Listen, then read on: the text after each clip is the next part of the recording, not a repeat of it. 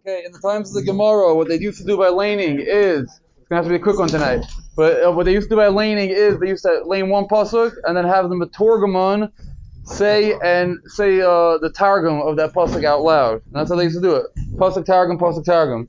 Zok to Mechaber, we don't do this anymore, because we don't understand Targum.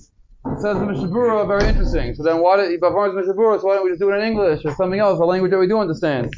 Right? Targum, I guess we could all understand how, it's complex to comprehend it sometimes. But we say it in English. Zok to Mishnah Berurah, that Targum was given over in Ruach HaKodesh. So we have we have the ability to go ahead and say it in public like that, in that format. But any other language, we don't have a license to do that. So if it's only Targum, because of Ruach HaKodesh, then if no one understands it, therefore they dropped it, and therefore we don't do it anymore today.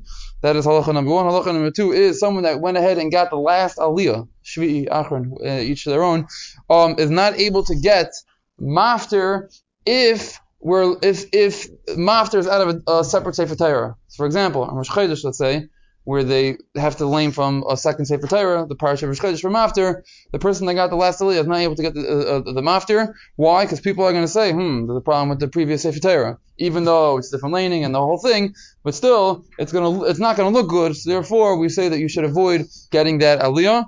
So the Mishnah Berurah brings out a machlekes, what happens if a person got, let's say, shlishi, I don't know, somewhere in the middle of the laning, and he's already back in his seat, and then they call him up from after, meaning on the second Sefer Torah. So is that a red flag? Because, or is it only if you got shvi and then you got the second Sefer Torah right back to back, that's where the red flag is. So like the Mishnah Berurah, it seems like from the Mishnah Berurah it's a problem. That you should not give a person that got an aliyah, no matter whichever aliyah it may be, mafter if the mafter is out of a different Sefer Torah, and the Mishnah Berurah speaks out except for simple Torah. So we'll say everyone gets aliyahs, you can still get chassan Torah, chassan Bereshis, it's not a problem, even if it's some second Sefer Torah. Now the final halacha is that you should not leave the base medrash, you should not leave the shul when the Sefer Torah is open, meaning when in the middle of laning, or at any point in the time the Sefer Torah is open, you shouldn't leave. The only time you should leave is ben gavra l'gavra, between the aliyahs, when the Sefer Torah is closed, then that is fine to leave.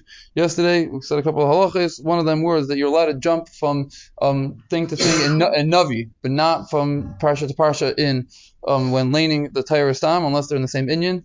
That's what we said yesterday regarding laning. And we said that you should not go ahead and roll a Sefer Torah in public. It's not covered a tzibur, which we explained really means tirch de tzibura. You're letting the whole tzibur wait while you roll. That's not what's supposed to be done. It should be rolled preferably before the minyan starts. Rabbi Yisrael,